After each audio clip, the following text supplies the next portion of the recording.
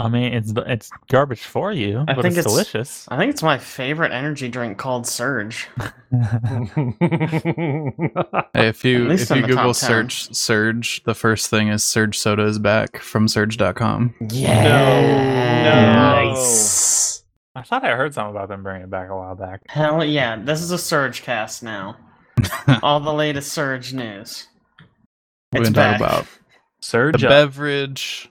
We could talk about the 2 video games. The gym leader.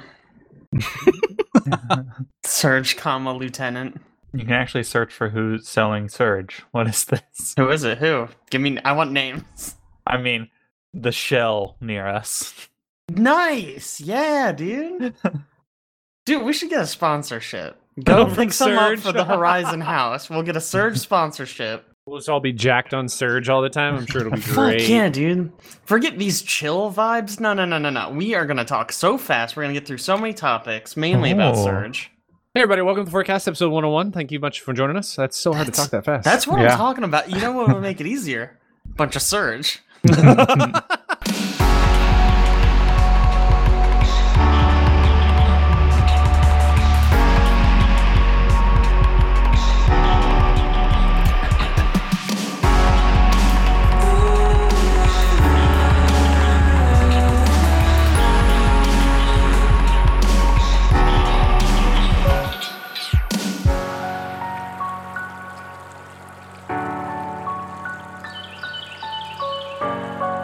Hey everybody, welcome to The Forecast, a bi-weekly podcast produced on Thursdays, co-hosted by, wait a second, that's the summary. Wrong sentence. Hey everybody, welcome to The Forecast, episode 101. The Forecast is a bi-weekly podcast produced on Thursdays. We're a community of people who love exploring and discussing all kinds of things, from video games and board games, to film and TV, to our everyday life experiences. If you'd like to know more about what we do, you can follow us at facebook.com/We Are The Horizon Community, or you can come hang out on our Discord channel, or you can check out our website at wearethehorizon.com, where we do have a ton of original content for you to browse through. Additionally, everything we talk about is in our cast notes, which is pushed out to whatever podcasting app you are using. I am Aaron, joined by a couple additional peeps this week. Alex. Hello. Jake. Hi. Caleb. That's me. And who's that other guy? The co-host? Social media manager. Wow. Owen! Hello, Newly guys, gals, and non-binary pals. How's it going? Don't you know, I almost, social media manager. I almost choked on a Surge. I didn't know what order we were going in. I almost died. Jake, why are you drinking Monster? Yes, Surge. This is because we're not Surge sponsored What is yet. wrong with you? And I'm not at the Horizon House where we have stockpiles of the stuff. Send some to me. Well, We will. Surge isn't going to sponsor us now. You mentioned Monster. Yeah, Bleep it out. we're done. Bleep it out in over. post. It's over. There's no way to do Here, that, actually. just Once cut we've from here. said it, it's. Surge. I can't take it out. Insert that over where I said the other thing, and no one will know. That's Drinking a perfect. Surge. Almost choked on a mouthful of Surge. See, that's natural. Exactly. Just like Surge. I'm sure it'll work really well. Hey, Alex, do we have any Alex time 1 point something? 1.3, 4? 1.4, I guess. Yeah, do you have a 1.4? Did you prepare anything? I know you've been really busy, so. I was watching a bunch of stuff the other day about how Dasani's bad. Like literally water? This is a good. Yeah, this is great. No, keep going. Yeah. Like, if you look on the ingredients for Dasani, it's not just water. It's like salt and some other chemicals. So it's like that company in the movie The Tuxedo, where they make water that makes you thirsty. Man, Everyone why is the remembers that movie, Tuxedo right? coming up so Right? much lately? That's true. It was It's based on. Okay, it's a classic film. Everyone's talking about it. Everybody's talking about that classic. Walter Strider. Yeah, so for 1.4, the changes, it's not a top 10 list. It's me recommending don't drink Dasani. Drink a different water. Wow. Hey, don't. What Drink drink advice? Apparently, it Don't. like makes you more thirsty when you drink it. That so makes are sense. we just we're like preemptively losing sponsors? Yeah. Is the plan here? We're just like, Batting them who away. could sponsor us? Dasani? Nope. Get them out. Don't drink want 'em. Dasani. Drink Smart water. Surge. The only water that We are makes you not smart. bought. Okay, we are not bought. This is hard-hitting journalism right here. Do Who not owns drink Surge? Dasani Hard-hitting. because Hard-hitting. reasons. Hard hitting, just like Surge, the great energy drink. Okay, let's move on to what we start with every week, every fortnight, which is what you've been playing lately. And we're going to go bottom up this time. So, Owen, let's start with you. Shoot. Oh, Bye cool. week? So I've been playing Animal Shut up. Crossing, and it's great. Surge and Dasani are both owned by the Coca-Cola company, so Oh, my God. Man. Gosh, That's a lot of sponsors we've lost. gosh. at once. Yeah, been playing some Animal Crossing. You know, paying off that Tom Nook. Paid him off. I don't owe anybody, which is nice. But also, I now have lack of reasons to actually give a shit in my island. I should have thought of that as I was like speeding through and just like grinding out everything and just going after bells after bells after bells. Is at some point, you know, you just then have beat the game, quote unquote, and then it's like, okay, well, now what do I do? But it's Isn't still the point fun. of that game to not really be grindy, but just to like chill Yeah. and play a little bit at a Mhm. time? I had a lot of free time these past couple of days, so I was just like going headfirst into it, and then I just was like, "Oh, hey, I'm like done." So that happened. So I played some Animal Crossing. Also played a little bit of Overwatch as per usual. Won some games, lost some games. It's all good. And that's what I've been playing. Okay. How about Jake? What have you been playing lately? So I got really sucked into Hades, that new roguelike that Supergiant Games made. I out, kind of, it's not out, which is the weird part. I just, after we saw them live at PAX, I was like interested in it, and then I picked it up on sale slightly at the Epic Store. And it's really, really good. I like it a lot more than I thought I was going to. What I think it is, because I'm not usually into roguelikes, because even when I was talking to Caleb about should I get it, should I not, he's like, you don't really like roguelikes. I'm like, yeah, I know, but I want to try it. But what I think it does really good is, the big thing I think I don't like about roguelikes is you get a lot of like dead runs. Like I remember when Binding of Isaac first came out, sometimes you would just start and it'd be like, oh, here's the 3 worst items in the game to start with. Yep. And it's You just like, definitely get that. oh, I'm gonna lose. Like there's no way I'm going to win. So it's kind of like you're already starting off on a losing foot. But what Hades does, each upgrade, there's like, the way the upgrades work, there's like a bunch of different, all the Olympian gods give you buffs. And so whenever you pick up a buff, you actually have like 3 different options. So it's like, oh, this one, your main attack deals poison. But in this one, oh, your magic move does an AoE stun. And like, you know, you can kind of build, even if you get a god you don't normally like buffs from, you at least have a variety to pick from. And they also added these like trinkets you can pick up. They're basically equipment that you pick at the beginning, but some of them are like, hey, the next boon you pick up it's gonna be Zeus. You know it's gonna be Zeus, and there's a 20% chance you get a rare buff from him. So that's also really cool, because like halfway through a run, if you're like, man, I'm doing a lot of lightning stuff, let me pick that up, get Zeus next time, and just be Lightning Boy 100%, do a bunch of lightning damage. Are there also like detriments to picking a specific god's upgrades? Not really, other than kind of like an opportunity cost thing. Like if Okay. Zeus is upgrading your dash, Aphrodite can't also upgrade your dash. Right. Got it. But those are pretty much just straight up boons, which is really cool. There's like 6 weapons in the game. Mhm. And most of them are really good. One of them's the shield. All the other ones actually are quite good. Not the shield. The bow's The boring, bow I but don't like. it's boring, but it's pretty good. It's really safe. Yeah. It's very safe, yeah. But the shield just sucks. I don't like the shield at all. You just throw it like you shoot the bow. It's fine. I guess. I just hate it. Anyways, I point is, remember liking the shield, I think. well, You can you're get wrong. some How crazy about that? upgrades for the shield where it like bounces to multiple people and increases the damage every time it bounces and stuff like Okay, that. Fine. Like the Captain shield- America class. Fine. Yeah, the shield's exactly. the best weapon in the game. There. No, Are you happy now? incorrect. The sphere is clearly superior, but Point is, it's really, really Sup- good. And I'm superior. honestly, get it? I gotta hate you. I'm surprised it's still in early access. It feels like a completed game right now. I've been having a lot of fun with it. I haven't managed to beat it yet because the last boss is 2 phases and I didn't know. And I'm really salty about that, to be It was honest. really funny when he I had found a out. really good run, and I beat him, and I was like, yep, easy. I like start to walk away, and then he gets a new health bar and stands back up. I'm like, you bitch. You sit back down. I won. And then he killed me, and now I'm sad. But it's a really good game. So are the levels done then? No, Okay. I don't they're know. adding more. Are They're they? adding more, Okay. Yeah. So Yeah, like if 'cause- you actually beat him, I think it just kills you, right? Yeah. The narrator is Okay. just like, oh, look, he stepped on some poisonous mushrooms. He's dead. Nice. nice. Speaking of bosses with two phases at the very end of a game, let's talk a little bit about Doom Eternal. Well, Mhm. spoiler alert here, in case you haven't beat the game yet. What an excellent game up until the last level.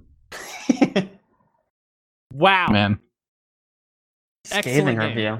After Nah, it's really good. after you guys have mentioned this now twice on the podcast, I have to know what is so bad about the last level that you guys continuously bring it up as just being a disappointment. Did we actually talk about the last level last podcast? I don't Yes, you think we did. beat it. We had beat it already? Somebody mentioned it in the last podcast Wow. of it being a disappointment. The same thing with Doom 1, I think, was also the same thing. Was really good until like the last fight or last boss or something of that nature. Yeah, that's true. Doom 1, that's probably what we were talking about, how Doom 1's last boss was pretty garbage. The game could have ended before. Bad. It's pretty It's easy, just- but Yeah, it's kind of what easy. you can It's just not- circle straight from to death with a Right. rocket launcher. It's boring. Right. Doom Eternal's gameplay is really fun, and the level designs are really neat. And as you're sort of playing throughout the game, you're seeing these giant Doomslayer bots. I don't even know what they are. They look like armor, maybe. They're Jaegers. Yeah, okay, Obviously. sure. Basically. They're Jaegers.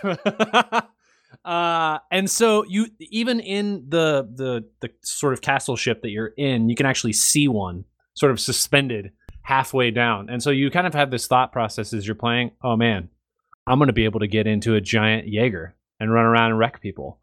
No. You get to the last boss. He is the size of all of the big giant Jaegers that you've seen. However, you have to fight him as normal Doomslayer, which means you're just running around on the side of a building while I don't know how he's not just absolutely demolishing it when he slams his fist down. Yeah. And it's a 2-phase boss fight. In the first phase, you're literally just shooting the 8 different sections of armor that are on his sort of torso, arms, and head. And once you defeat that, he teleports. You follow him through the teleporter somehow. Not sure how that happens.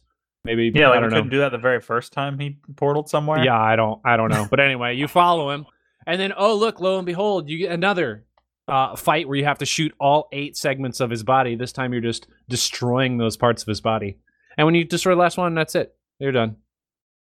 And it's just pretty lackluster, kind of boring. Plus, you die quite often without knowing how, because he's just Yeah, slamming there's- the ground. There was one point he like punched at me, and he knocked me out of the back of the building through a wall, so I couldn't dash back onto the building.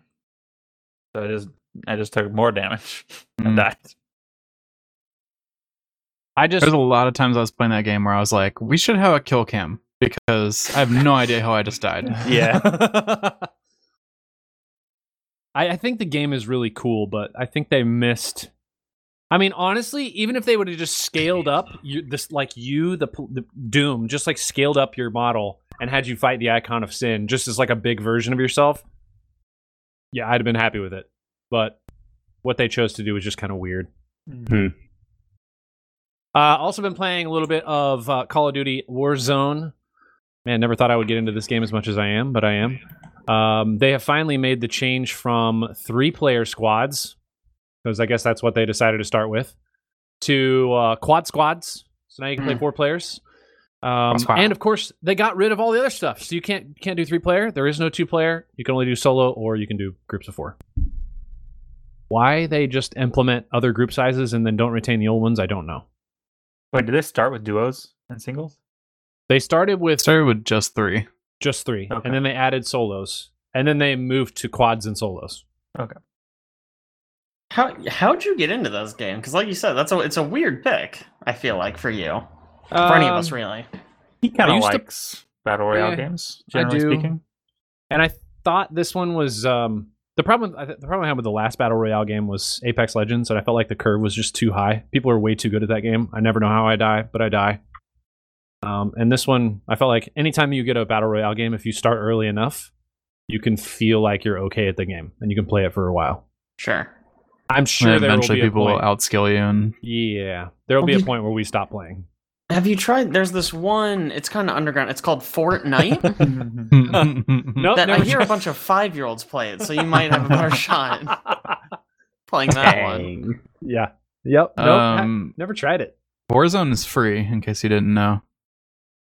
So, even though that Call of Duty game is a paid game, the Warzone part's free. You continuously are talking about this, and I see you guys playing it, and it makes me want to check it out. But then I also realize that at the end of the day, it's just another Battle Royale game, and like, why would I do that to myself? So I'm curious, like, what about it would you say like would bring people to this game versus just, hey, let's go back and play Apex or PUBG or, you know, any of the other Battle Royales that we played? Well, I would say pre-Apex, Battle Royales were a completely different animal. Like, you queue into a game, you know it's either going to be long or you're just going to die and you're out.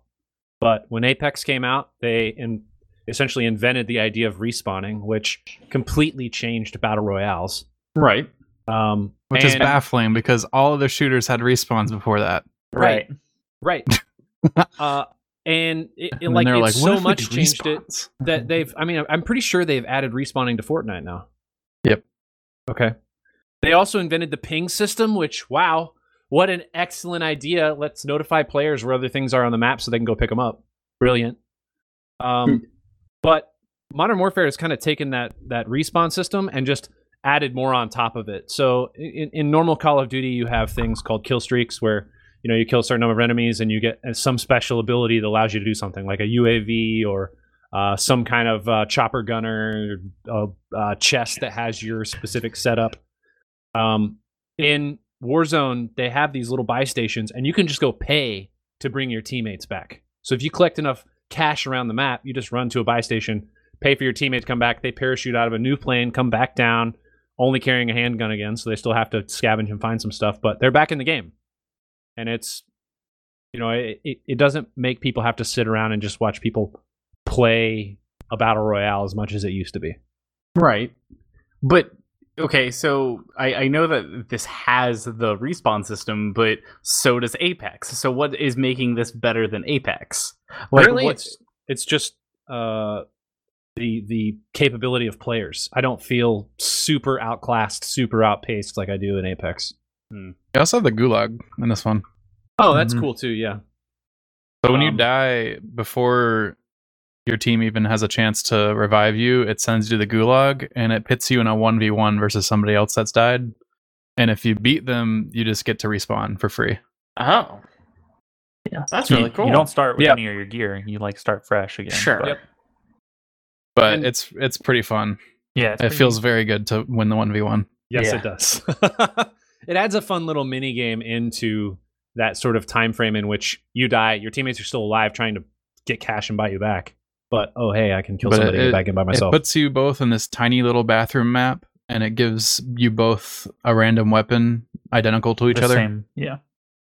So sometimes you can both have auto shotguns, and sometimes you can both have 9mm pistols or whatever. I pretty much always have pistols. It's pretty much all it ever gives me. And then you also have like a tactical ability you can use, like a flash grenade or something that can stun them, but it doesn't activate for a few seconds. So you can like sprint around the map and try to find them before that, and then also use the stun grenade after. Kind of adds some element of tactics to it. It's cool. I'll say the one other thing that kind of sets it apart is contracts, which are these little things you can pick up around the map. It to is do also a various unique things. mechanic, yeah. One of them is like you're hunting another player, and it kind of gives you a circle of where they're generally at. One of them is securing an area, and one of them is finding a bunch of loot chests. It's 3 in a row, essentially. And as a part of doing these contracts, you get paid cash. And the more contracts you do in a row, the more cash you get. So you get like, it's like an increase every time you do an additional contract. And from that, you're buying kill streaks, you're buying respawns. So the game is a little bit more dynamic in that sense. Is the cash only like a value in your current match, or do you get to like bring that back? Is it like what's your out of match currency to buy loadouts and things like you were mentioning last week? You just unlock them via leveling. Yeah. So there's leveling and challenges. You can unlock stuff. Cash is just during the match. And then most everything that's unique in terms of like if you want skins, if you want change your vehicle appearance, if you want special customized weapons, that's all pay to play. I mean, they have a battle pass. You buy it, you get additional elements from the battle pass. But all in all, it's a cool game. I mean, I think it's for a battle royale, it's pretty easy entry. A, it's free, which is great, but B, it also has those new introduced elements. So that's the mechanics are quite solid too. Just the basic shooting feels very good. Mm-hmm. Time to kill feels decent. Yeah, exactly. I mean, Right. Feels like it's the Call of Duty gameplay in a different form factor. Little longer time to kill, but basically the same. We have also been playing Gloomhaven. Did somebody else want to talk about this? I mean, I had it on my list, but I've already talked a lot. I'll talk about it. Okay. Gloomhaven's a game that nobody's ever played. Lots of people have bought it, but you're not allowed to play it by law. They'll arrest you. This is true. We have now all three retired our first character. I haven't played my new character yet, but to be clear, all us three being Caleb, Aaron, and Alex. Yes, because there's 5 of us here. The ones that have played Gloomhaven and talked about it for like the last 2 podcasts. Just make it. What if this is someone's first podcast? I don't know. What if this is the one Owen sent to NPR? It's a decent point. Yeah, it's a lot of fun. I got rid of my spellcaster and ended up unlocking another ranged attack guy. So that's he's got unique mechanics though, so that's gonna be cool. Yeah, I was actually pointing out to Alex when Aaron wasn't there. Alex's character now debuffs enemies. I buff myself, and Aaron buffs both of us. So I come out very much ahead in this team. Yeah. It's weird because our first set of characters were very much, I would say, independent of one another. Yeah. We didn't really have like a lot of overlaps in abilities and buffs, debuffs.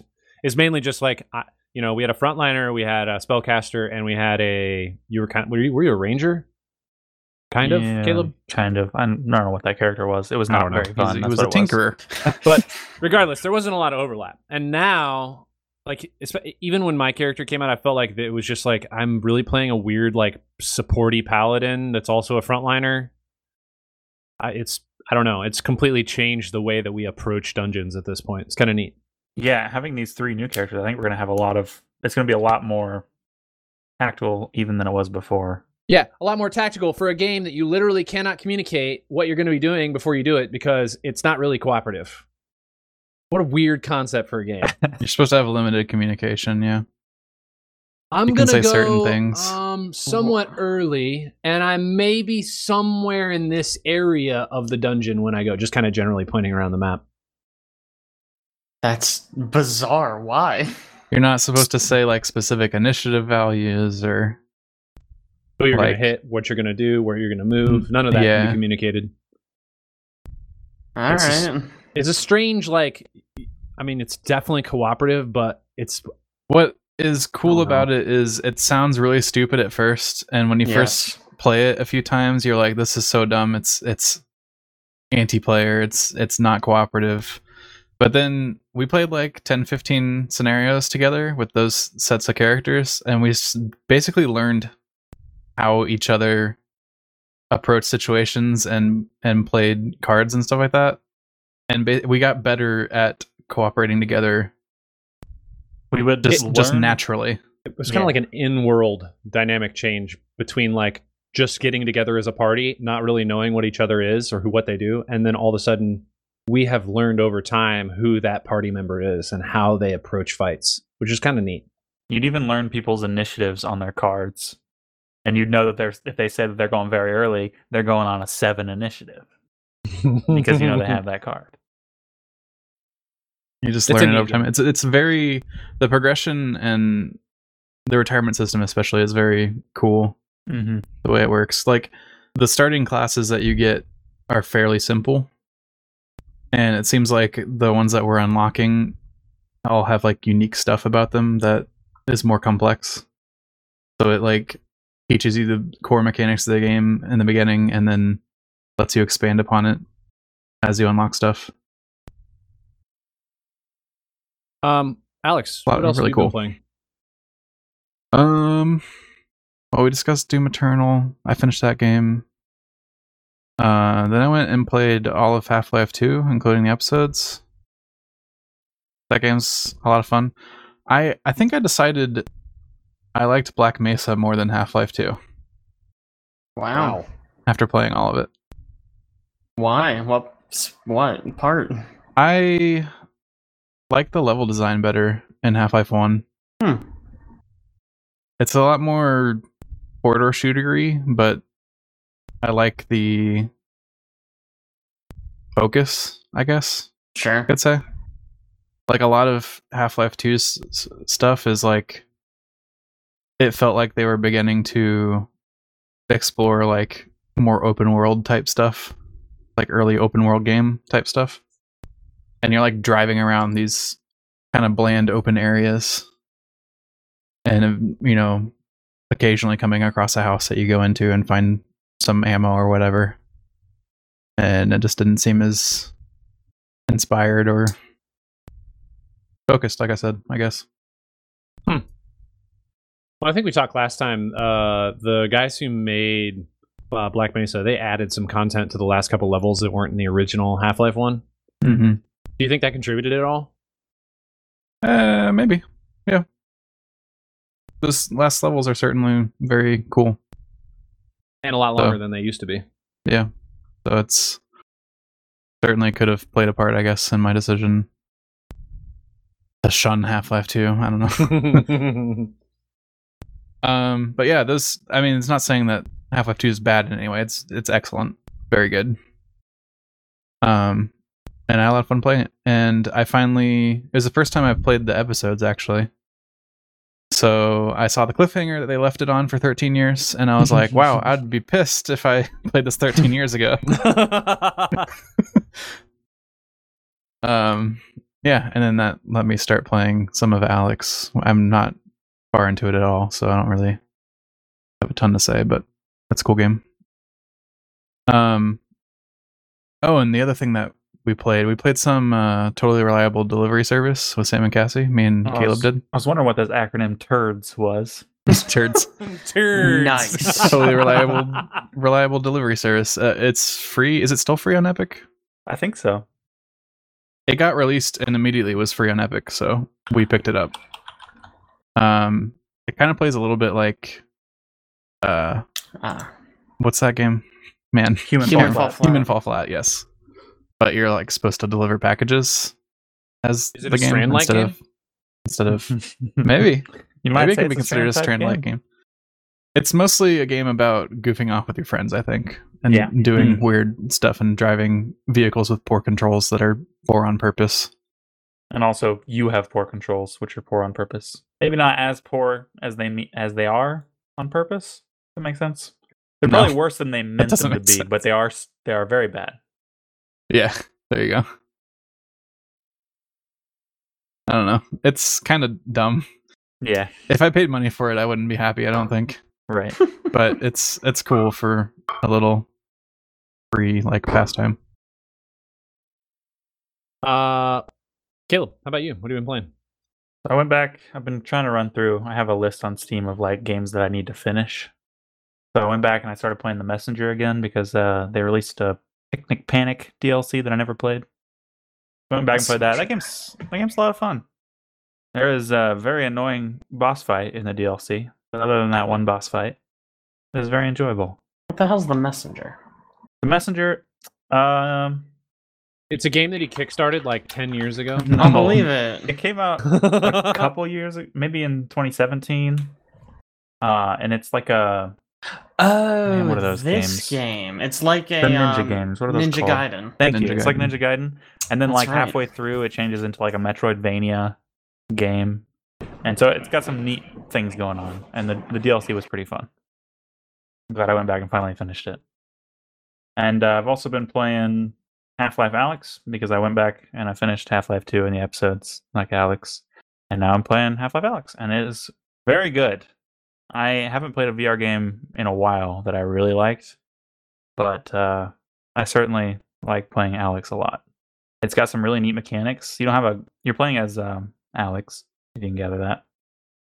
And you don't have the gravity gun. You have these gravity gloves. And the way they work is you kind of just point at an object and it'll highlight it a little bit. And then you squeeze and pull towards you with like a little yank motion. And then the object flies through the air and you can just snatch it out of the air. And it feels very good. It's much better than like having to lean over and pick up every single item. And you can use it like mid-combat to pull things off of enemies. It It's feels very like you cool. have like telekinesis, like a superpower. Right. Feels very Yeah. natural. So I've got 2 questions about this game. Mm-hmm. How do you move?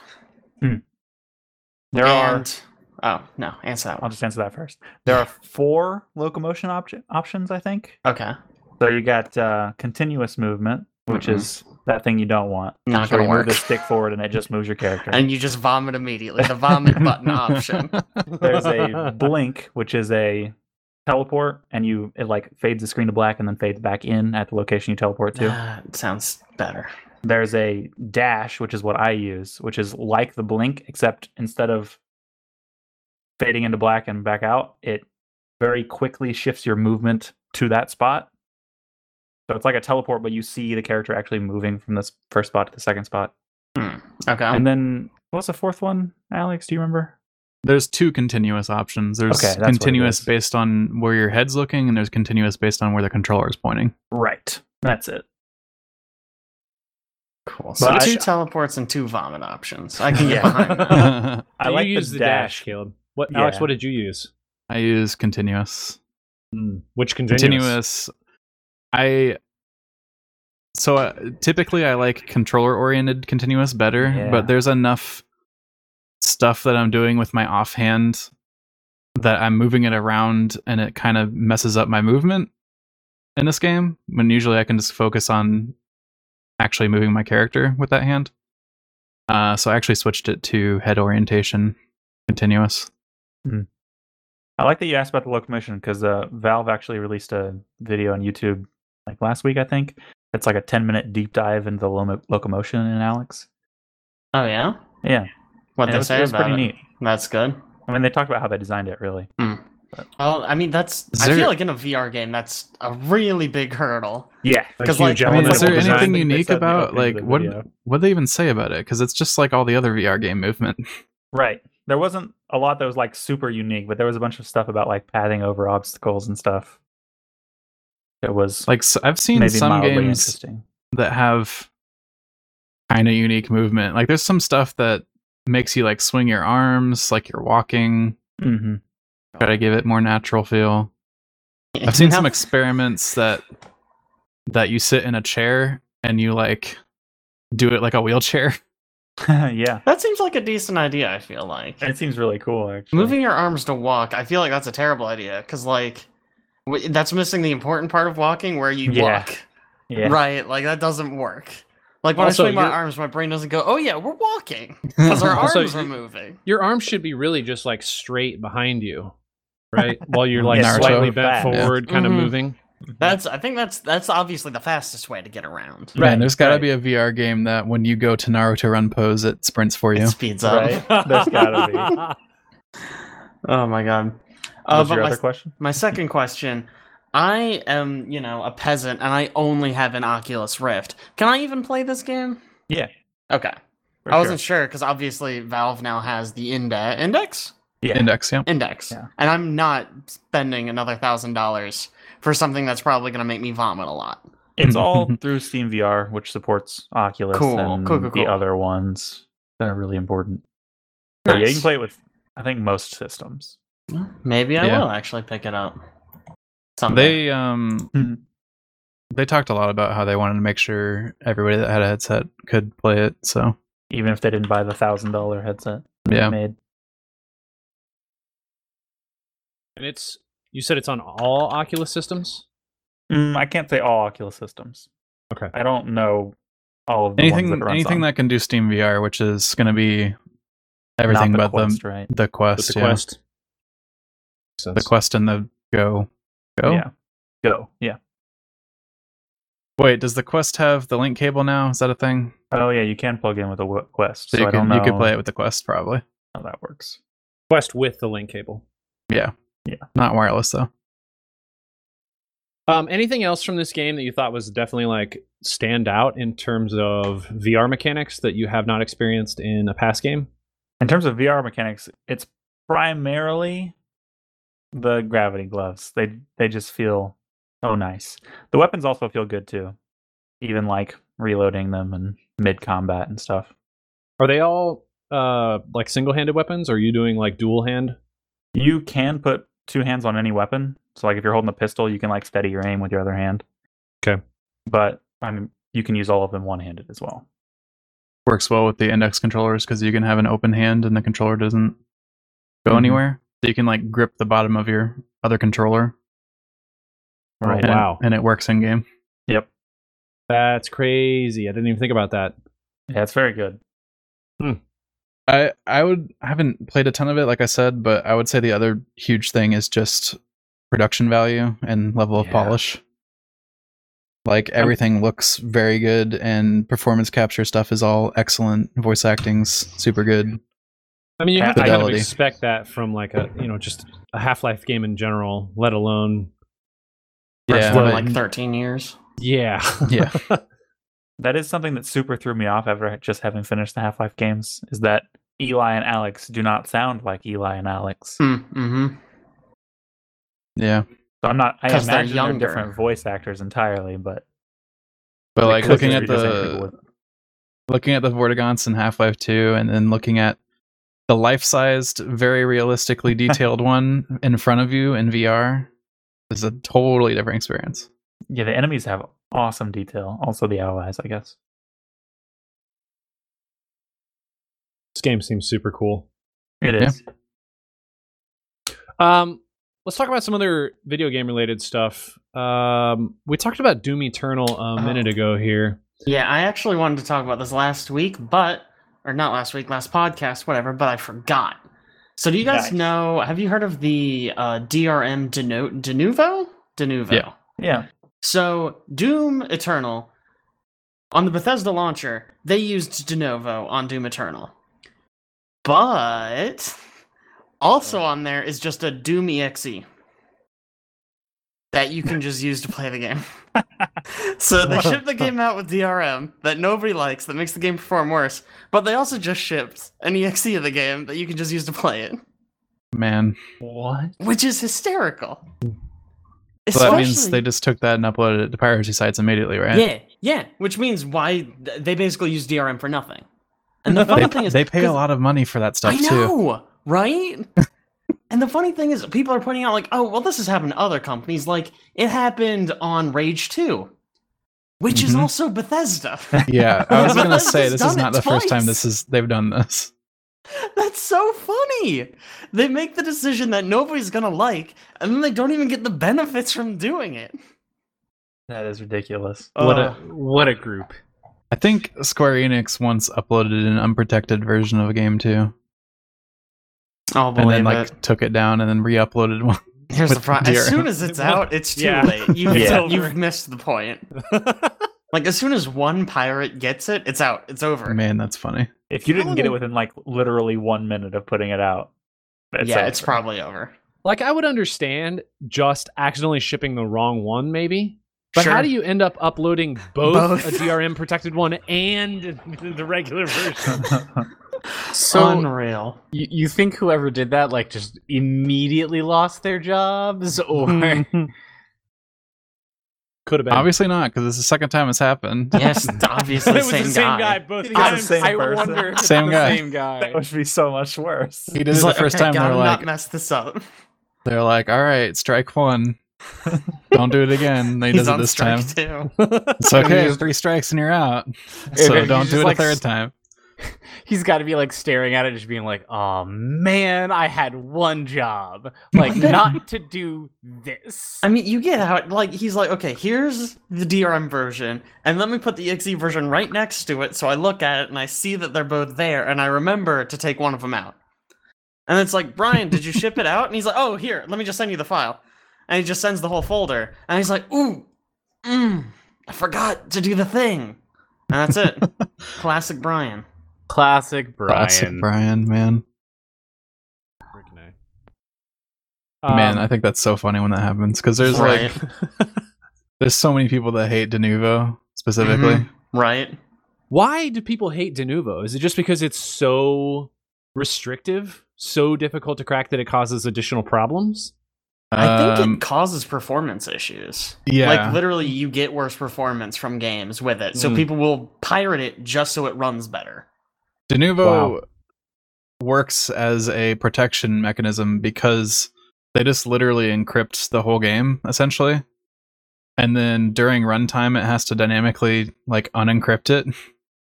So it puts an overhead on the game that makes it run worse. Wow. So wild. So dumb. But that also means it's very difficult to crack, which means most Denuvo games just don't get cracked. Right. Or don't get cracked for like a year. I mean, unless you Unless- just provide a cracked version with your game all the time. Man, that's so funny. We were talking about, I mean, clearly we're in the game section. One thing I wanted to talk about specifically is Valorant. Yes. Which I think, when were they streaming exactly? Was that Monday or Tuesday? Presently. They're still streaming. Well, I know they are, but when did they start?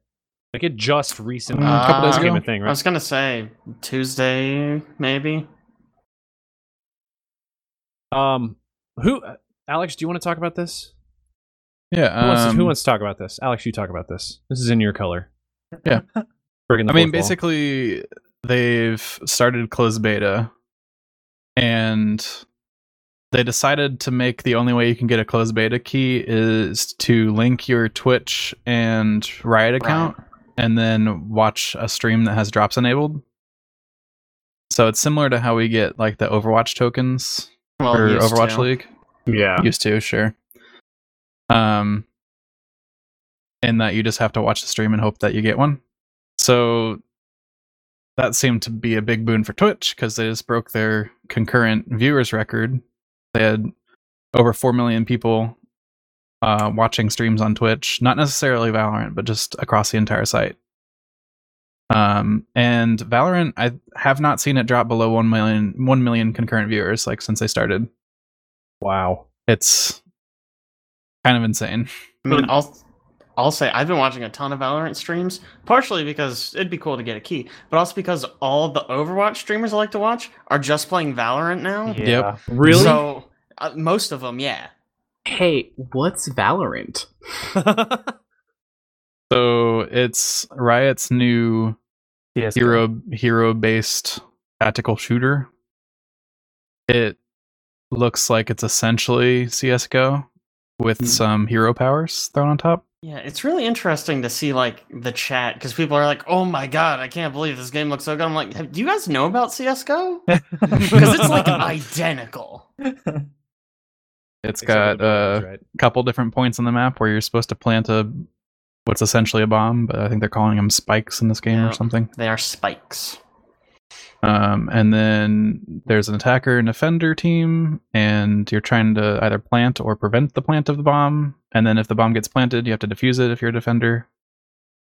You And buy then your also you weapon can win loadouts. by Well, just killing everybody.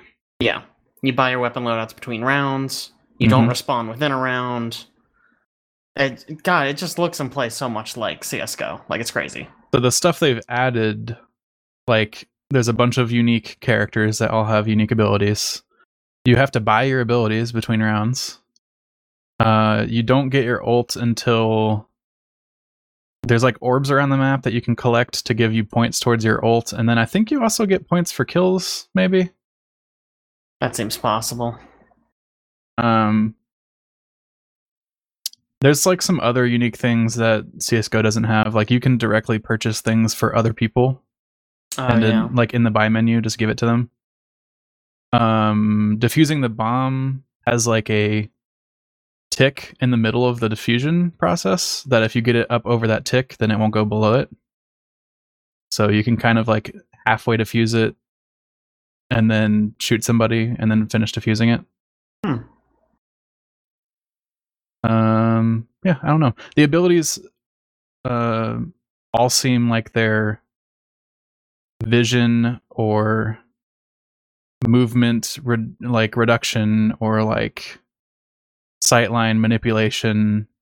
They're all like that. They're not like direct attacks except for like a couple of them. I was gonna say not all of them, but most of them are like smoke screens.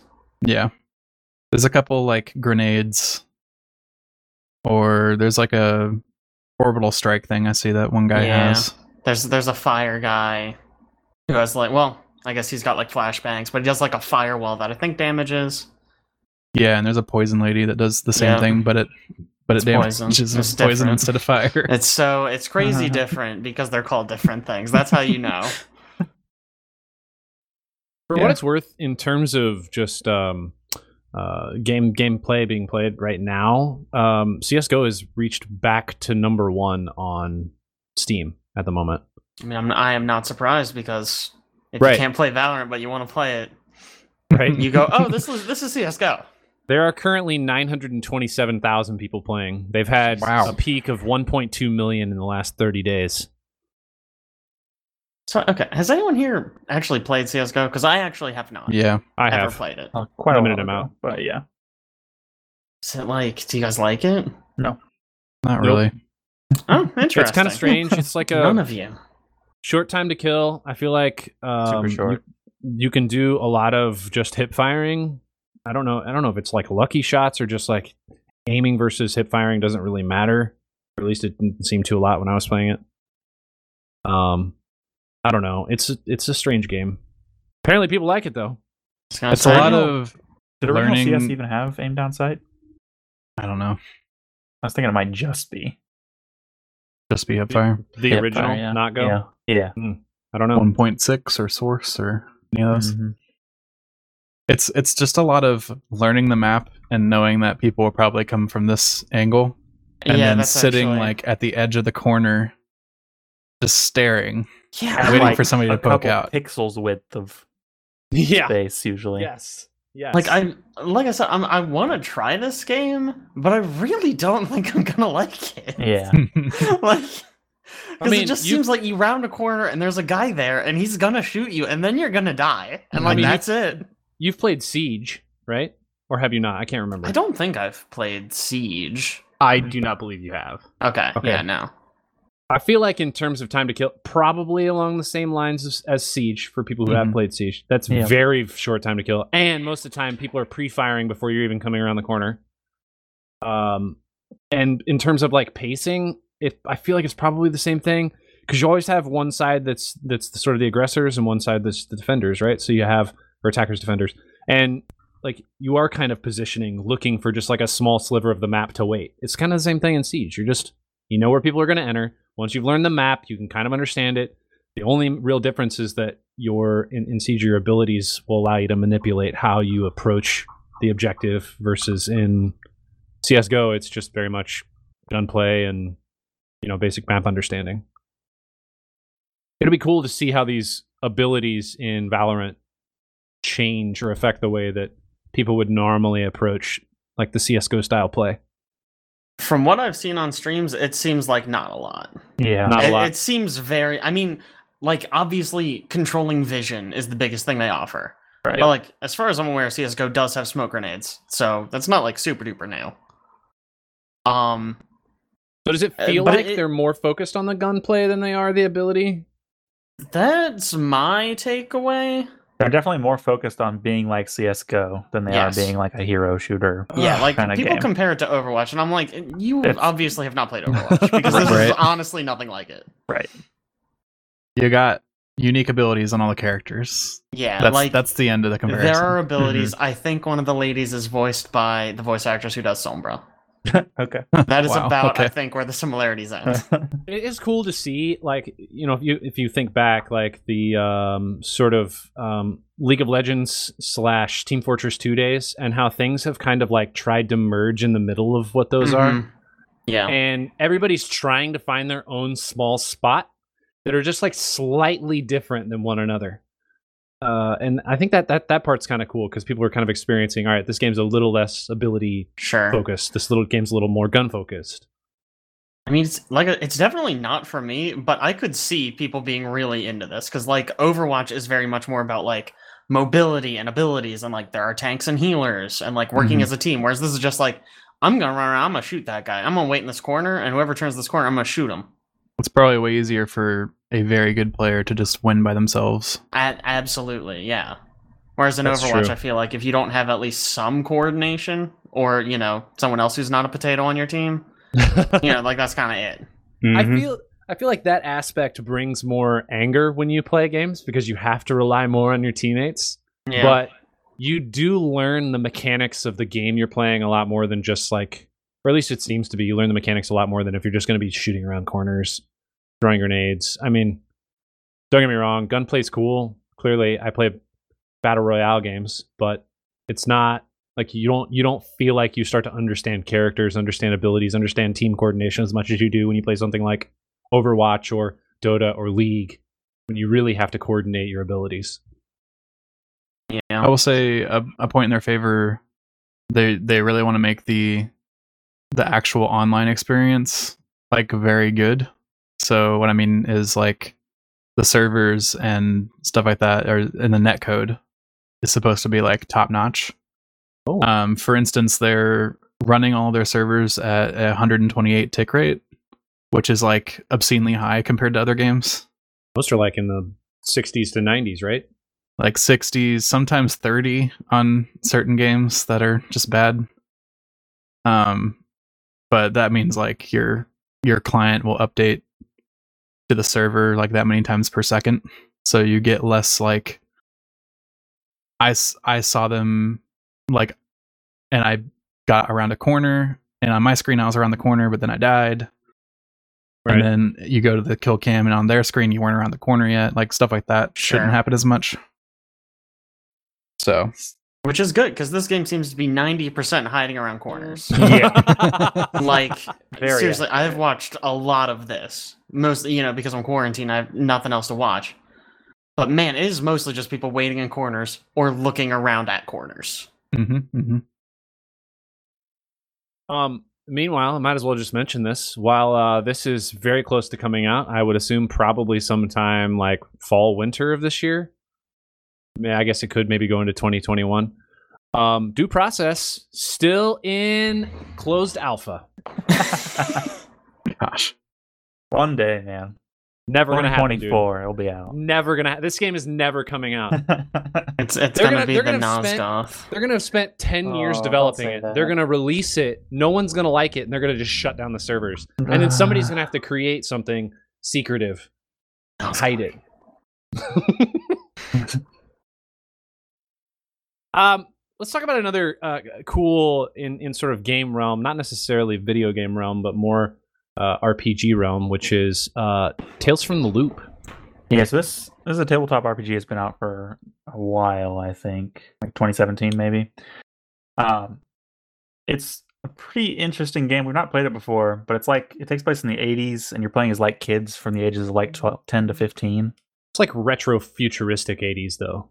Right. Like So it takes place in Sweden, and it's like the 80s, except there's a huge underground particle accelerator that was built, and because of that, there's a whole bunch of like advanced machines and some like mutated creatures, I think, running around. So it seems pretty cool. But the reason I'm bringing it up is because there's a Kickstarter right now for a board game based on it, and that still isn't even the important part.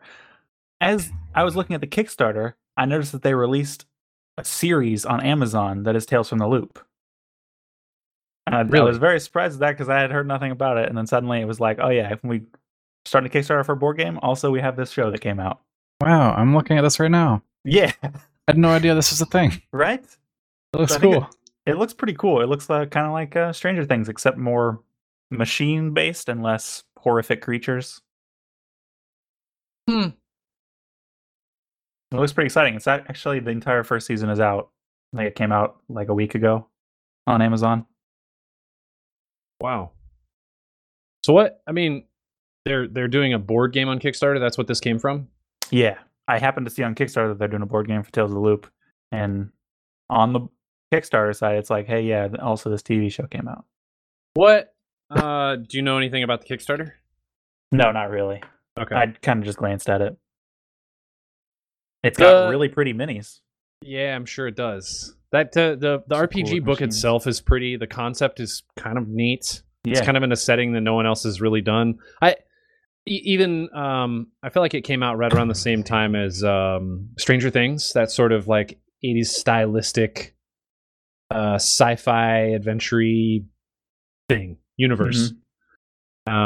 Cool concept, but the RPG mechanics are slightly different than I think what people would normally play with RPGs, because this comes from the Mutant Year Zero people, so it's all the D6, whatever they call that, persistent D6 rolls. So you just roll a handful of D6s on 6s are successes and 1s are failures. Kind of unique, but seems cool. I can't believe they made an entire series though. Yeah, I'm excited to watch it and see if it's any good. I haven't seen a lot of reviews for it yet. Also on Kickstarter, though, we should probably mention that Gloomhaven, that game that no one can play because you have to buy it and then put it on your shelf and never play it. That's correct, Jake, right? Okay. Oh, I know. Yeah. Just making sure. I just needed to confirm. Frosthaven, the sequel that everyone will have to buy but leave in the trunk of their car, is on Kickstarter right now. And it has been active for maybe barely 2 weeks. And they have just barely surpassed their initial goal of 500,000 with it looks like currently $6.95 million. Almost $6.96 million at this point. So within the first 30 minutes, they had made $1 million, I think. It's crazy. It's incredible. Yeah. I mean, Gloomhaven's still the number one game on Board Game Geek. Yep. So no surprise that this one's getting so much attention. Number one at like an 8 point something. Right? Yeah, their rating system's pretty harsh. Yeah. There's nothing above an 8 on that site.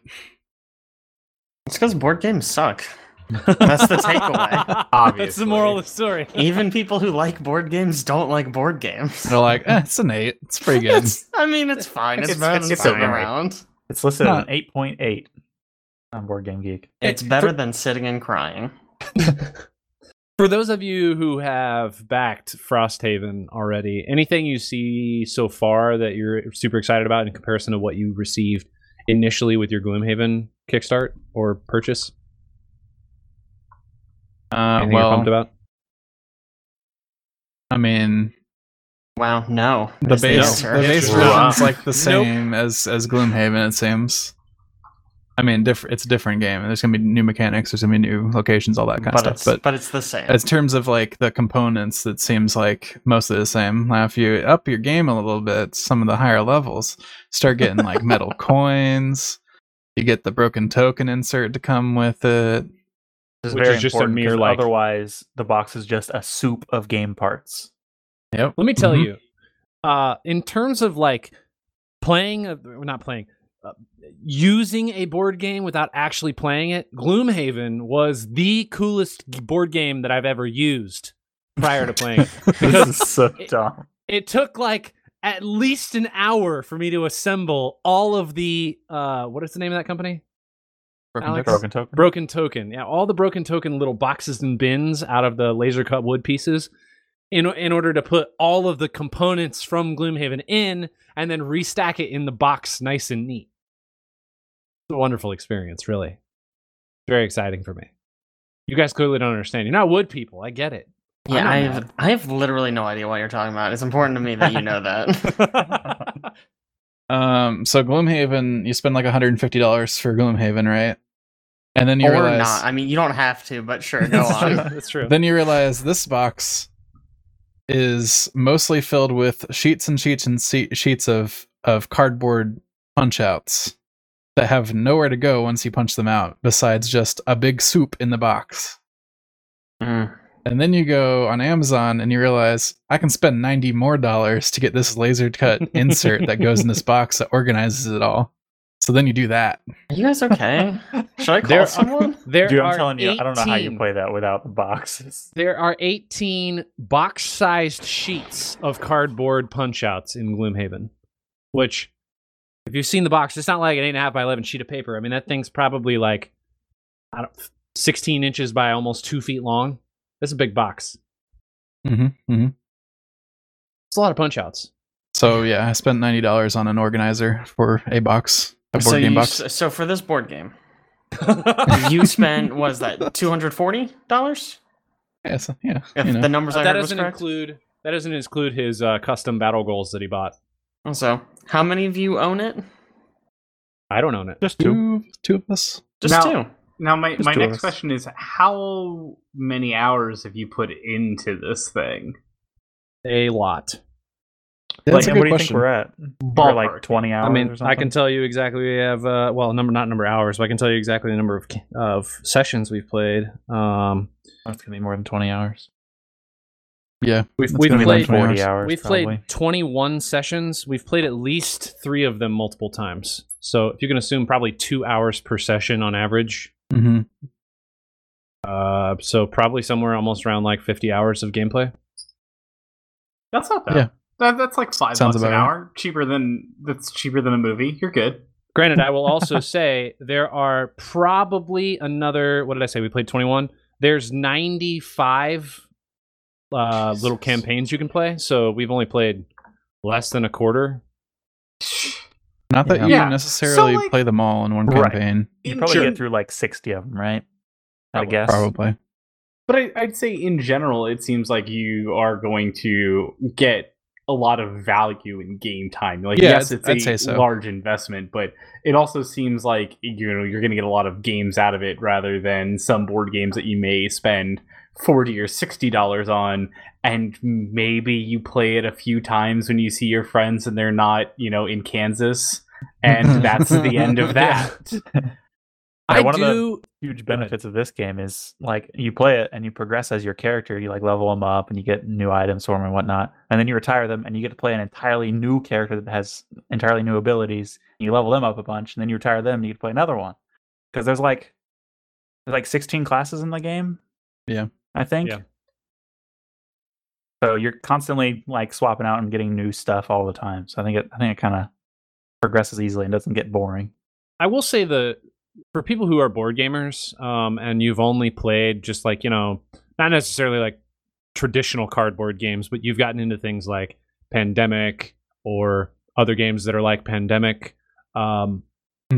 If you are interested in playing something where you're going to feel like, hey, this $50, $60 game that I purchased was worth my while, I would encourage you to pick up a legacy game. They not only are unique in terms of just the base mechanics and how you play, but they also convince you somehow better than anything else to come back and continue to play the game. You can spend a lot of money. I mean, I've spent probably at this point probably well over $100 on Root, and I bet I've only played it 5 times, maybe max. Love that game. Love the concept. It's complicated. You don't like. It's not something you have to continually go back to, and you're always learning something every time you're playing because it's weird, strange rules. But with something that's a legacy game, you are learning and it's adapting over time. Or I should say a legacy or a campaign game. It's adapting over time. Things are changing. Scenarios are changing. Everything is dynamic. And it's not like you just go back and play the same thing over and over and over. And I think that investment is cool from both the aspect of it's unique in terms of gameplay, but also you really do get your money's worth for playing a legacy or campaign game. To go back to the Frosthaven Kickstarter for a second. No, we're done with it. Moving on. I just want to say something kind of unique about their Kickstarter. I don't know if it's unique, but it's not as common anymore, I don't think, is they don't really have stretch goals or anything. It's just, here's the thing that we're going to do, and if you want it, then you can sign up. Yep. Oh. So that seems they're- more like pre-orders than trying to kickstart anything. You are correct. Yeah. I mean, Gloomhaven is such a success that highly doubt they actually needed to go to Kickstarter. Right. I bet they could have got funding another way. No problem. It's basically just a storefront. A lot of people use it that way. I mean, I bet that if you don't go to Kickstarter, you have to secure funds to build the stuff, right? Right. So you probably have to get funding from somebody, But that which would is be maybe so not easy for necessarily them. something that you'd want to do. Like maybe you don't want to be indebted to somebody. Sure. Maybe they demand a percentage of profits for some amount of time or something. I don't know. Mm-hmm. Go to Kickstarter, you get your money directly from the customer, you're all good. Plus, there's definitely something to be said for not like keeping your focus tight. Because I know there's a lot of projects that are like, oh, if we get $1 million, we'll implement this whole other system. Right. And it's Right, like, well, yep. just because you got the money to do it doesn't mean you're going to do it fast or well, necessarily, right? Mhm. Like, oh, we promised all these things, but realistically, we kind of can't. Yeah. You know, I mean, like, there have certainly been Kickstarters that have failed because their stretch goals, they just didn't account for them as Sure. well as they should yeah, have. Well, that's definitely true. alternatively, you could be like, Star Citizen, and you could launch your Kickstarter in 2012 with an anticipated delivery date of 2014 and raise $2 million, but then be like, why don't we keep raising? So now you've raised $276 million and promised so much that there's no way you can even deliver. There's no way. It's 6 years past delivery date. 6 years passed. And yet somehow, in December of last year, they raised $11.5 million, which we did reference last podcast. How But are people still giving them money? I don't know. I don't know. They raised $4 million in March. Jeez. $4 million. The coronavirus is happening. People are like, hey, Star Citizen is going to be lit. Well, it's Gotta like, if get you, this thing. I guess if you can't leave your house, you might as well have Star Citizen. I guess that's you true. know. Can't spend money on anything else. We'll spend it on Star Citizen. That's gross. Gosh. So, in case people are interested in Frosthaven, but it's a very expensive game, so they're not sure if they want to buy it, they did implement all 6 starting classes and 3 demo scenarios on Tabletop Sim. Yeah. Oh, So you Which can is really cool. download the Frosthaven demo on there Frosthaven? and play it. Yes. That's so cool. Yeah. Right? They were just like, hey, you can play the original classes. We'll just let you do it for free. We It's know we're like going to make enough money. Official? Like Isaac did it? I believe so. I don't know Yep. who it's under, but I'm pretty sure it's him. wait, Because I think it says it right on the Kickstarter that you can go try it out. Question. Yeah. What is max player capacity of this game? 6, I believe. Oh, no, 4.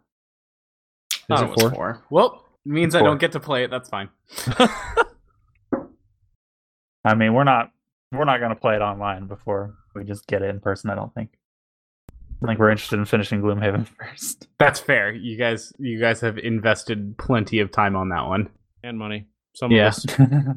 I'll also mention What are I you recently doing? learned about Gloomhaven Jaws of the Lion, which is a new standalone that's coming out, I think, the end of this year. It's supposed to be like more approachable for like people that don't want to spend a crap load of money on Gloomhaven or invest a crap load of time in Gloomhaven.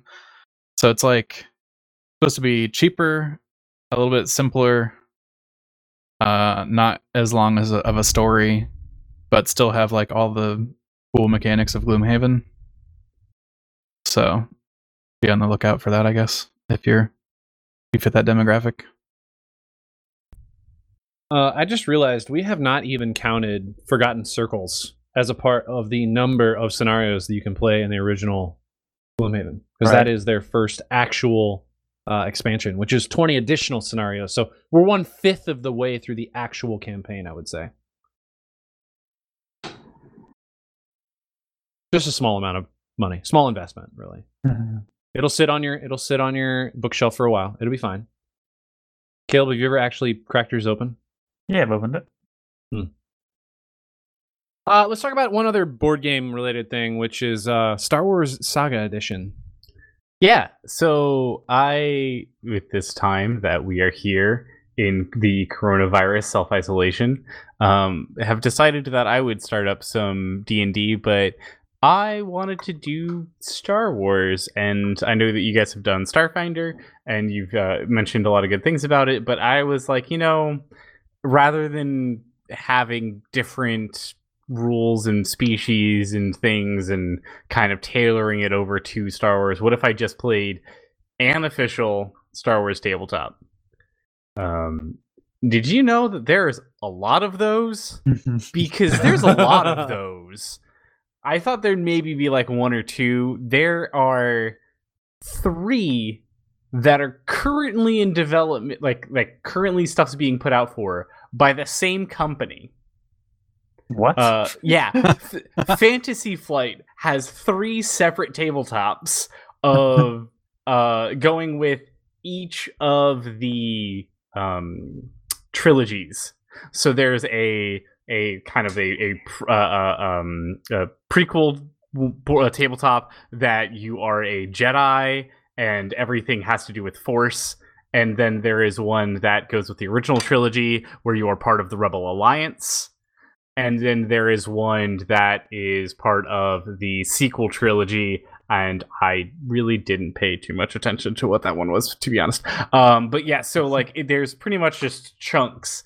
And the interesting thing while I was researching and reading through them, and the things that I really liked about it was the fact that they have like such an easy progression.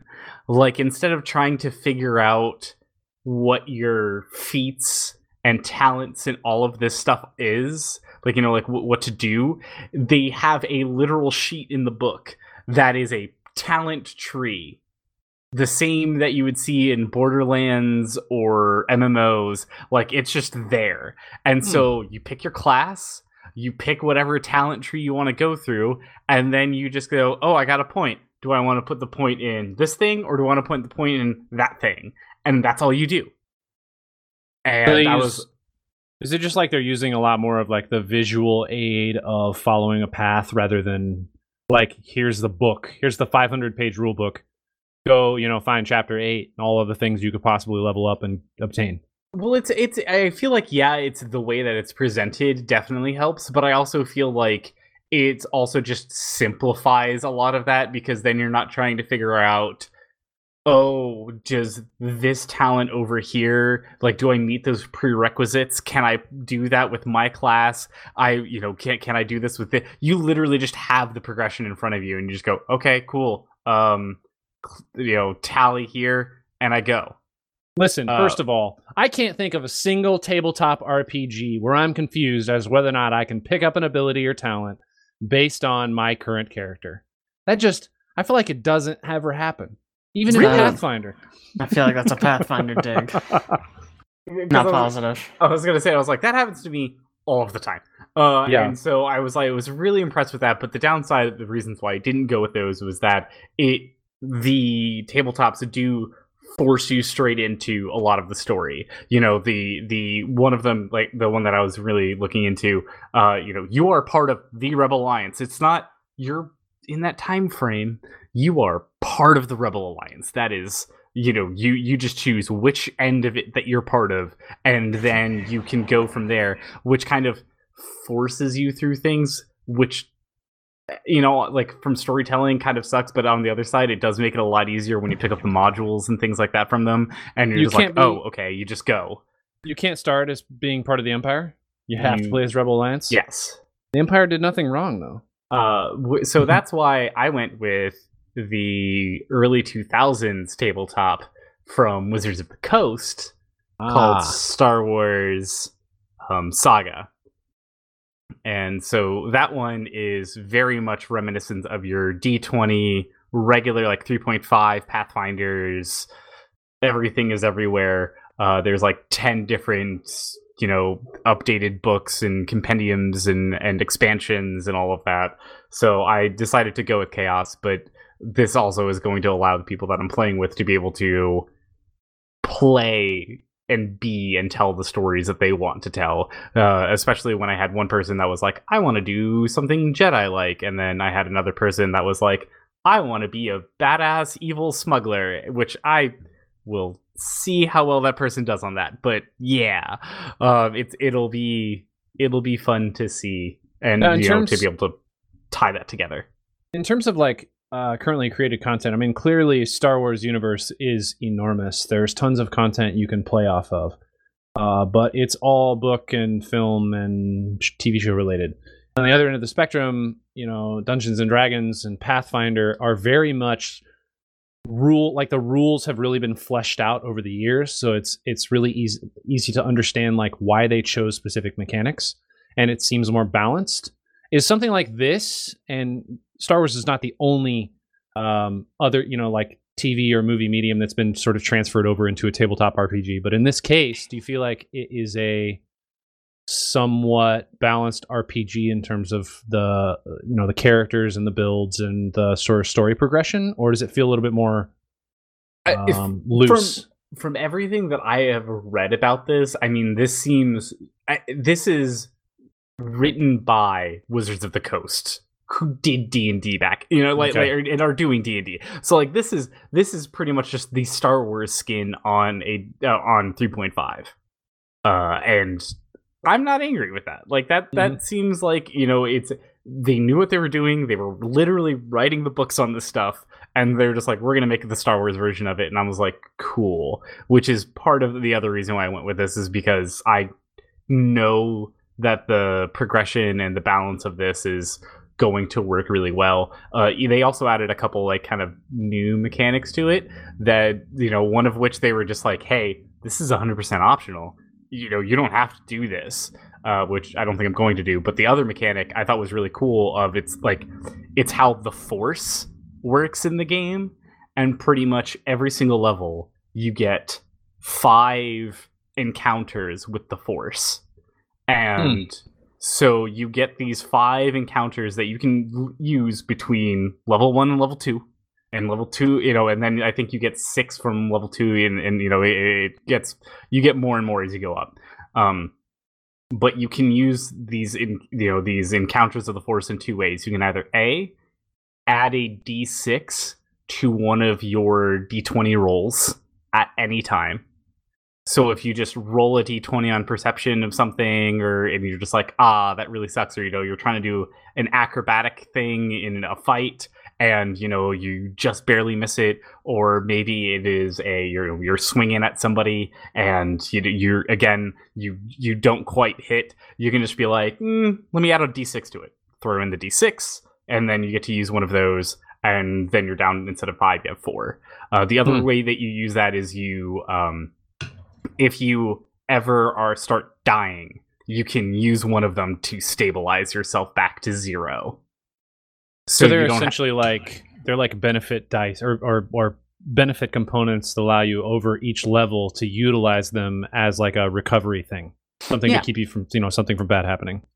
Yeah, it's able to give you a little bit of recovery, and it was just like, your character doesn't have to be Force sensitive for this. It's just the Force acts in mysterious ways, and I was like, okay, this is kind of neat. I'm gonna see how this plays out, but I feel like I'm really gonna like it, and that the people I'm playing with will as well. I mean, even though it was published, quite a while ago, you said like 2000, 2001? What did you say? It's I think it was like 2006 was when it all started, 2007, something like that. I think 2011 is the last of all of the updates to it, because it was right before that they sold it over to Disney, and Fantasy Flight took the rights from them and ran with the tabletop stuff. And there's actually like there is a book that they put out of like, hey, if you wanted to do any of the stuff that is now no longer canon, or if you wanted to move it over to Fantasy Flights, here's how.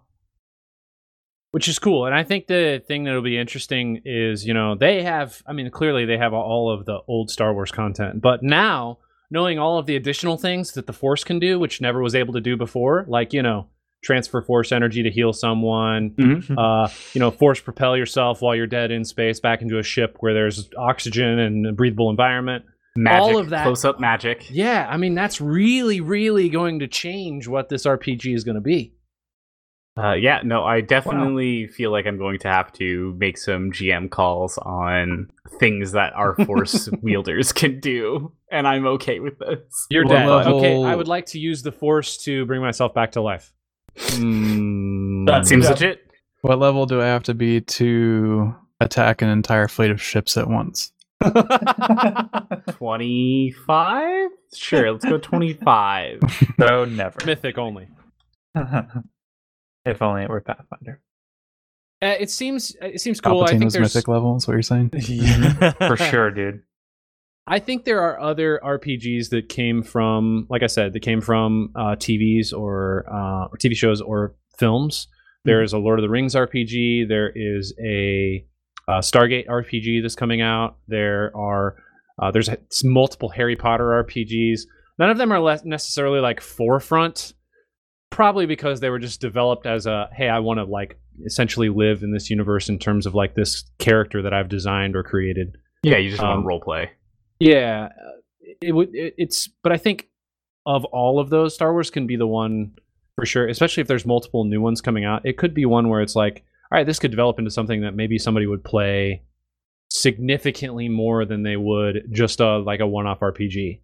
It's something that sort of has ground, that they've developed the engine, the mechanics of the game enough where people are, they want to come back, they want to play it more. It's not a single try, single attempt.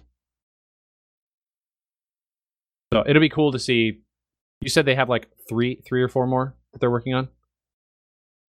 Yeah, no, there's 3 of them that they're currently putting stuff out for, and that's just a lot. Yeah. Cool. Anybody have anything else? Anything happened cool this week while everybody was stuck inside? Is everybody actually stuck inside? I don't even know. I mean, the Horizon House is stuck inside. Now that we're not calling it that. I'm still going to work. You're still going to work. Jake, are you You going got to some work? documents so people I don't pull mean, you over. I've been do. working from home for like Nice. 3 months. 3 weeks, not months. For like 3 months. Really. Look, man, time doesn't have any meaning anymore. It's weird. Jake Feels hasn't like even it. seen the sun. I don't even have you a son. Track the days of the week by what alcohol you're drinking, what spirit you're drinking. It's Thursday? Tequila Thursday? Oh, it's Thursday. All right, got it. All right. It's got to be Tequila Oh. Tuesdays. Get out of here. Yeah, that's true. It goes with the tacos. Yeah. Fine. Then what's That's all more Thursday? sense. It's got to be a tea, man. Oh, dude, speaking of tacos, I do have something random to talk about. It's not related to anything Is we it- talk about. Is it that Bar Taco is delivering pork belly tacos to your door? No, they could, but I they're not. Well, I'm just reminding you that might be a thing that you should I don't probably know partake in. If anyone in this chat likes hot sauce or hot food, Yes. but I got this freaking truffle hot sauce. Ooh, you lost and me at truffle. It is so freaking good. I've been seeing ads for it like online, but it's pretty expensive. It was like $60 for like a pack of 3 different types of hot sauce. Mm. And I was like, man, that's more than I'd pay for a hot sauce I don't know about. But I was getting rations at Giant, and I saw they had just like a single bottle for like $20, and I was like, well, I'll try it for 20. And it's delicious. It's like my favorite hot sauce. What's It's the really name of good. this? I think it's just called Truff. It's not. Okay. Truff. Yep. Truff. I typed in TRUF and it's Truff hot That's- sauce. Upsetting, yeah. but there it is. It's really good. I really like. They've got like I only found 2: the black truffle and like the hot sauce. And the hot one's where it's at. That's the good shit. The black one's fine, but it's the hot that's really good. While we're on the topic of good hot sauces, Yeah, here we go. Green Dragon. If you get some Green Dragon from Trader Joe's, Is that that, stuff is Is delicious. that like a drug? Yes. Will I be arrested? It's a Is that slang legal name in It's this for a drug. country? basically a That drug. you pick up how at good the it whole is. in the Whole It's- Foods parking lot. It's got to be like a bougie pickup point. It can't be somewhere that's like under a street lamp or it's darkly dimly lit. It's got to be in the parking lot of Whole Foods. Only place you can get Green Dragon. Very important. Why the parking lot really of Whole Foods? tasty. It's Trader Joe's. Oh, Trader Joe's. Sorry, It's same- Trader same Joe's thing. brand. Mhm. Same thing. It's Trader Joe's in-house brand.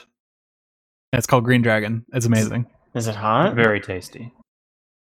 It's hot. like it's hot, but it's not like so Okay. hot that all you taste is just heat. It doesn't sound like it's hot. If you say it's hot, you're losing me. It's It is sauce. hot. It's not hot sauce. It It's sauce. adds a lot of flavor to stuff. It's very good. It's not hot. It is hot. It is spicy. We need to get you some Bull Snort Texas Tongue Torch 3-pepper hot sauce. Is what Yeah. we need to get you. That's where it's I mean, at. it has the word snot in the name. Uh-huh. So like that's probably a no. Hey, it's Snort. Bull Man, snorting. I don't. It Texas tongue sounds torch. It's got a long, gross sounding name. Their description is bull snort, Texas tongue torch, tart pepper, 3-pepper hot sauce. One hot lick deserves another. Yeah, nah, dude. Nice. That sounds gross. Like, how hot do you want?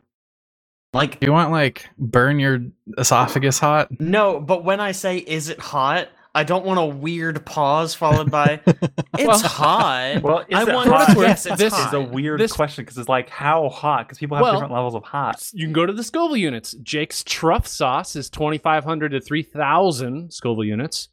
And Bull Snort Texas Tongue Torch is 50,000 to 250,000 Scoville heat units. So the hot scale, they also have like a Yelp scale here with flames on this website. The hot scale is 3 flames. I don't know out of how many, very because it's just helpful. 3 flames. 3 flames, man. But I'm assuming that is legit hot sauce. It's the real deal because it's got the 3 flames and not just 1 or 2. By the way, this podcast was sponsored by multiple different hot sauces. Was it? Sure, It may have why been. It not? could I be. think if we say it, we can ask them for money. Sounds Hey, legit. we said something about your hot sauce. Perfect. No, mention Whole Foods? No, we didn't mention Whole Foods. It's fine. You guys ever watch Hot Ones? I love That's- hot ones. That's the YouTube like series where they're eating the hot wings, right? Yep. Some of those upper end hot sauces, Scoville unit scales that they get on, like the last dab's like 2 million plus. That's The just last dumb. dab. Why would you want something that is 2 million Scoville units? To die because you want a swift death. Yeah. Because you want to just have the volcano on every orifice of your body at that point. You're just like, yeah, let's go. Say orifice. He did say orifice. And on that note, we're going to go ahead and end this. Make sure you check out our website for other content. Thank you so much for joining us, and we will catch you next time.